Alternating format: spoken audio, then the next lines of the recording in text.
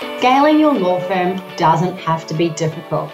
It is all about mastering a few key strategies, systems, and mindset. Welcome to the Being Unstoppable podcast, dedicated to helping you scale your law firm without burnout. I am your host, Carolee Fontanelli, and I have successfully scaled my firm so that it doesn't rely on me. Listen in as I share with you how you can do the same. Let's transform your business starting now.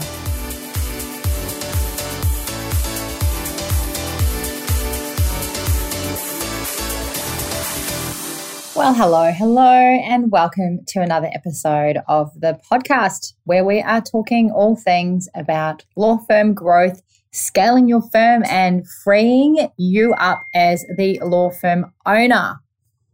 It is most certainly very challenging being a law firm owner. There are so many things that you have to worry about. Even when I'm thinking about what to talk about on the podcast, it's overwhelming with the amount of topics and the amount of issues that we could be discussing on here. There's so much to cover and so much to think about, which is why it's totally understandable how it's really easy to get overwhelmed.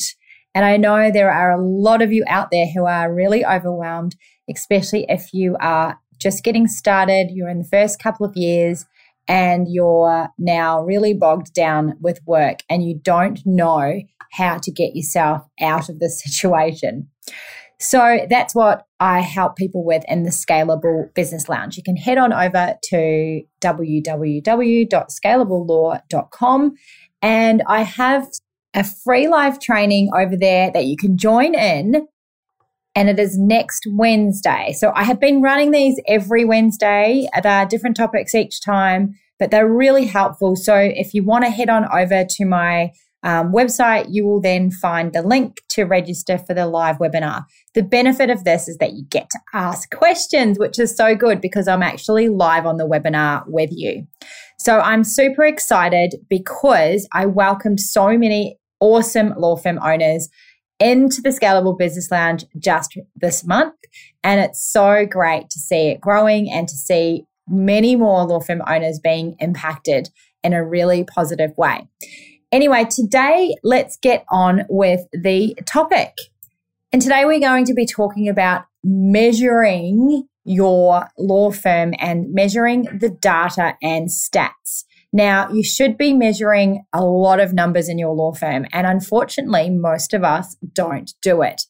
It is something that takes a little bit of time, but it actually can make you so much profit by doing this because you know exactly where to spend your efforts and energy. And what it means is that week by week, when you see the measurables, you can then get onto things straight away.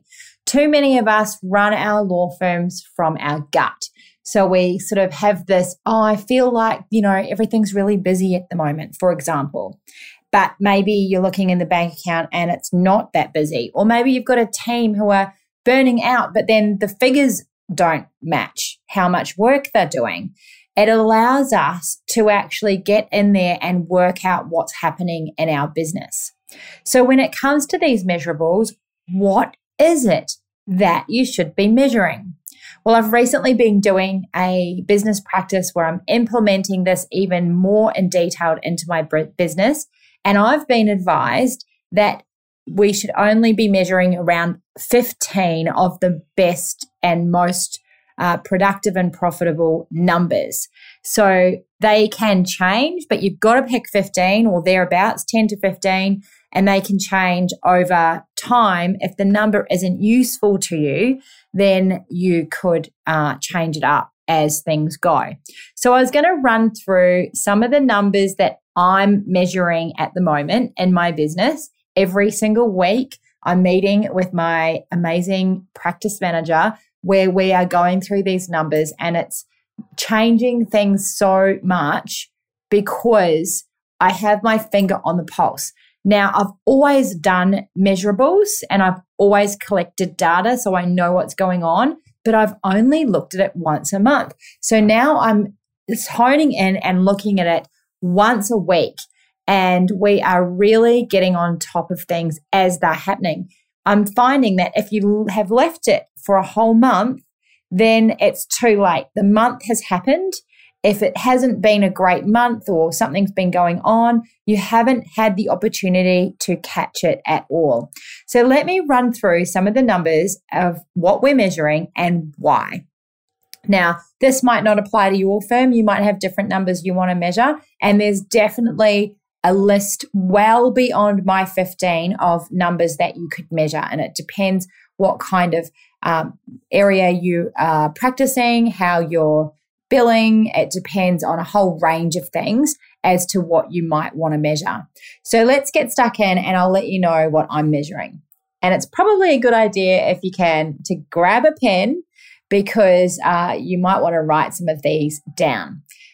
So I am measuring the number of inquiries that come into the business. Now, I've always wanted to measure this number, but it's been tricky to implement because you need the right person on reception who's committed to doing this for you, because this is where data can go astray if it's not being measured correctly. Anyway, we've created a system, so now all of our inquiries get measured. So what do I mean by inquiries? Right, so that is anyone who emails to ask about our service, anyone who books an online appointment to try and create an online appointment, anyone who messages us on Facebook or Instagram, anyone who phones the office. So it's a new prospect who has phoned the office or any of the other things that I mentioned and ways of contacting us. It gets marked down as an inquiry. Now, the reason that we want to know how many inquiries we get is because then we can know how good our marketing is going.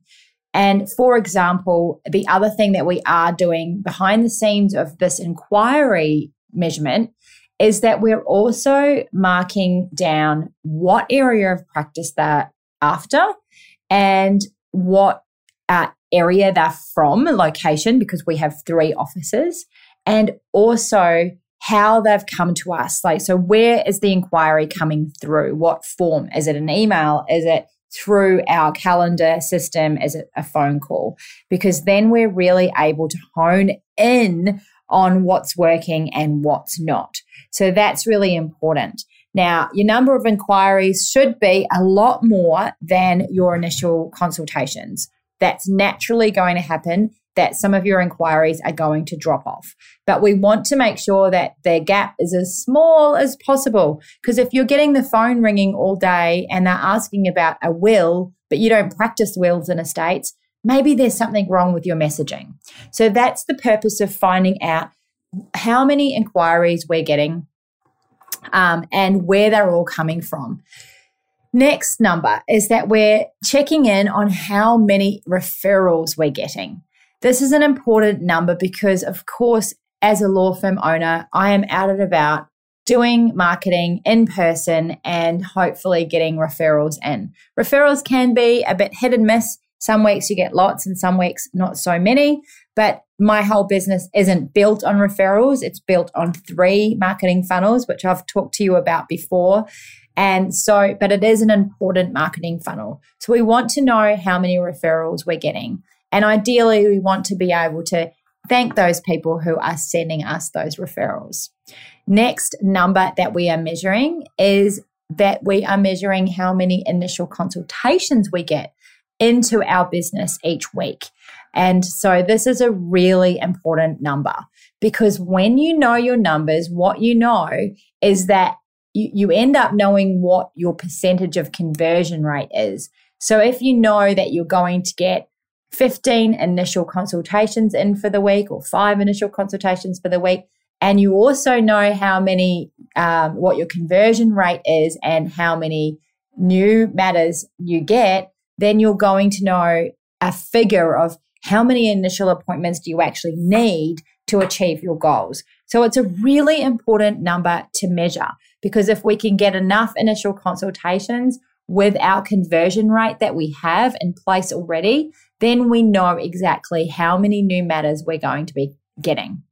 The next number that we follow up on is we measure how many cost agreements we're sending out. Now, in our business, a cost agreement is a really important indicator that the client is someone who we can help, that they have enough money for a private lawyer or legal fees, that their matter is one in which we can help them, because, we do get matters where we are unable to help people, or we might be able to send them off somewhere else for some advice. So the number of cost agreements that we send out is really important. And then the next number is important as well. We want to measure how many follow-up calls our team is doing. Now, the follow-up calls are an important part of our service, because if you come here for an initial consultation, we want to make sure that you're cared for enough that you get a follow-up call. And so we have a goal of how many follow-up calls we want done by the team each week. The next thing is that we have a figure for our advertising spend. So we want to know every week how much we're spending on ads. And we have a goal of what we want to be spending on ads, and we want to see what that looks like. Now, it's really, really interesting looking at the weekly spend versus the weekly amount of initial appointments and inquiry we get in. So that's a really interesting number. And what it allows you to do is it allows you to fine tune your business so much and your prospect funnel so much that you can turn that tap on and off really, really easily. The next one that we measure is how many retained clients we've got. This is really important in our business, and I would say it's important in most businesses that you're always onboarding new clients. Now, in a practice area where you're not servicing people repeatedly, it's even more important, because we are not going to be keeping clients long term. We need to be getting new clients all the time. And there's several practice areas that are the same, where, they might only come and see you every now and then. So it's important to have a goal for your retained clients and then actually know how many retained clients you're getting every single week. The next number, of course, you're probably measuring this number as well, as we all are, because it's important, and that is how many billable dollars have we done that week in order, which really means how much work have we been doing and how much have we been serving our clients. So that's the work in progress each week in our firm, and it's really important to keep on top of that. And then the next one is billable hours, which really is the same as the dollar figure. Now, if you were fixed fee or value billing, then you wouldn't necessarily have that number, but you might have the next number, which is capacity hours. So billable hours is how many billable hours has the team done? So how many hours has the team put into serving clients versus doing other things that it takes to be a lawyer? Because you can't bill and serve a client 8 hours a day. It doesn't work like that. So how many hours have you served a client versus what are your capacity hours? So what's the team's capacity? So and every week is different. This month we've had a team building day that took everyone out of the firm, and we've had two public holidays essentially, or we could say it's one. We've had one for the Gold Coast and one for Brisbane. And so that reduces the capacity hours. So it's important to see how many billable hours, so how productive are people being in the firm versus capacity hours. The next one is a figure, which is how many clients have ended their retainer.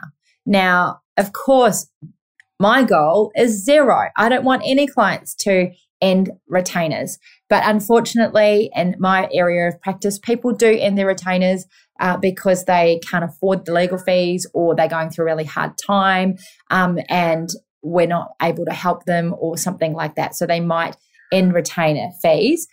So we like to measure that because we want as little as possible and 0. And it's a really important measurement in terms of service, because what it means is if we're getting spikes out of the average of end of retainers, it's a really important number to measure when you're running a big team, because I want to know how our service is going. I want to make sure that the team is serving at the highest quality they possibly can. And so we are measuring that one as well. The next one that we measure is how many completed matters. So this is finalized matters. So we've got a goal for our finalized matters and how many we've finalized every single week. The next one is cash flow. How much cash has been received and receipted that week, and how is cash flow going? Then we're heading down to accounts overdue. Now, it's really tricky to get your accounts working really well. It's taken me a long time, and the way that I've managed to get it working really well is by having, one, an A1 team, and two, an A1 system for the A1 team to follow. That has made a massive difference to overdue accounts. Now, we do have a goal of overdue accounts, and it is to keep it as low as possible. It's not a zero goal, because I don't think when you're running a large firm that's going to be possible, but we want to keep it as low as we can. And then we've also got QCAT debt collection, which is we'd rather have that as at a zero, but it's not, unfortunately, and the goal is zero, so we measure it every week because it's really important that we clear up those debts rather than having to write them off. We also offer in our firm, we have been offering, we're not going to in the future so much, but we've been offering deferred matters. Now, for years, there hasn't been any litigation funding for family law where I am from, but it's started to boot back up again where there's a couple of really good funders out there for legal funding. So we are sending people to the legal funding rather than doing the deferred payment arrangements. So we have got a goal as well of clearing up the deferred payment arrangements. So that is a number we're looking at every week as well. And unfortunately, we have people who are on payment plans. And the reason is because they've ended up in QCAT or not paying their debts. And so they are on a payment plan to reduce their legal fees and their debt. So we've got a figure for that as well. And obviously, I would rather have zero people on a payment plan as a goal. So those are the numbers that we are measuring. I would actually like to throw another one in there I've just thought of now, and that is that I would love, because we do talk about it a lot in our firm, and that is reviews. I would love to have a measurement for reviews, and we're so fortunate that we've got an incredible team and they get reviews every single week, and we reward our team for getting excellent reviews. It means that they've been doing a great job. So that's another one that I would love to add in there, and that might take us way over the 15. But anyway, I do like that number. So those are some of the numbers and some ideas of what you could be measuring in your law firm and each week to keep you on track. There are so many other measurements out there that might be relevant for your business. And it's important that those are measured to keep you on track. The way that we do this is we do it in a system so that it's all implemented into a document for our leadership meeting every single week. So it's there and we have everything laid out so that we can really see how the business is tracking and get on top of anything that's not working well. So that's all I have for you. I'm exhausted after going through that big long list with you. I hope that you enjoyed this one. I hope that you can see the value in measuring what your business is doing week to week. If you would love to know how to implement this type of measuring tool, we have inside the Scalable Business Lounge an entire module on data collection and measurement, because it is one of the most important things to growing and scaling your business is to actually track it and see how it's going rather than going from those gut feels. An example of that is my team, they say things like, oh, we're getting so many calls for wills at the moment, or we're getting so many calls for, or people aren't showing up, or whatever it might be. And it's a gut feel, and they might have had a couple, but overall it might only be, 2 in the month. And is that a good goal or not a good goal? And so when you've actually got the data, you can look back and you can go, well, actually, there's only been 2 no-shows this month, or actually we've had like 2 calls about a will when, and then you can also tidy it up. If that is becoming a problem for you, you have something to actually go to, some figures to go to.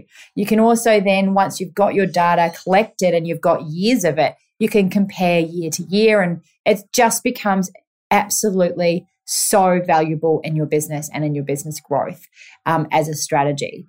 I've been collecting data in my firm since 2016, and it's changed the way we do things, and it's grown my firm. In 2016, my law firm was probably turning over under $1 million, I would say at that point.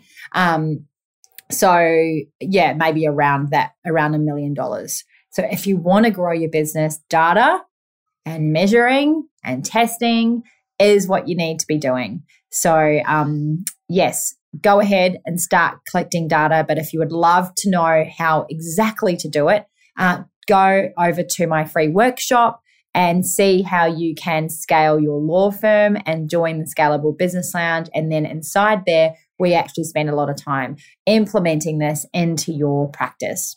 Well, I hope you have a fabulous week, and I'll look forward to chatting again next week. Bye. Thank you for listening to the Being Unstoppable podcast, brought to you by the Scalable Business Lounge. If you would love to learn how to scale your law firm without burnout, then join my free workshop at caroleefontanelli.com. Until next time, you have got this.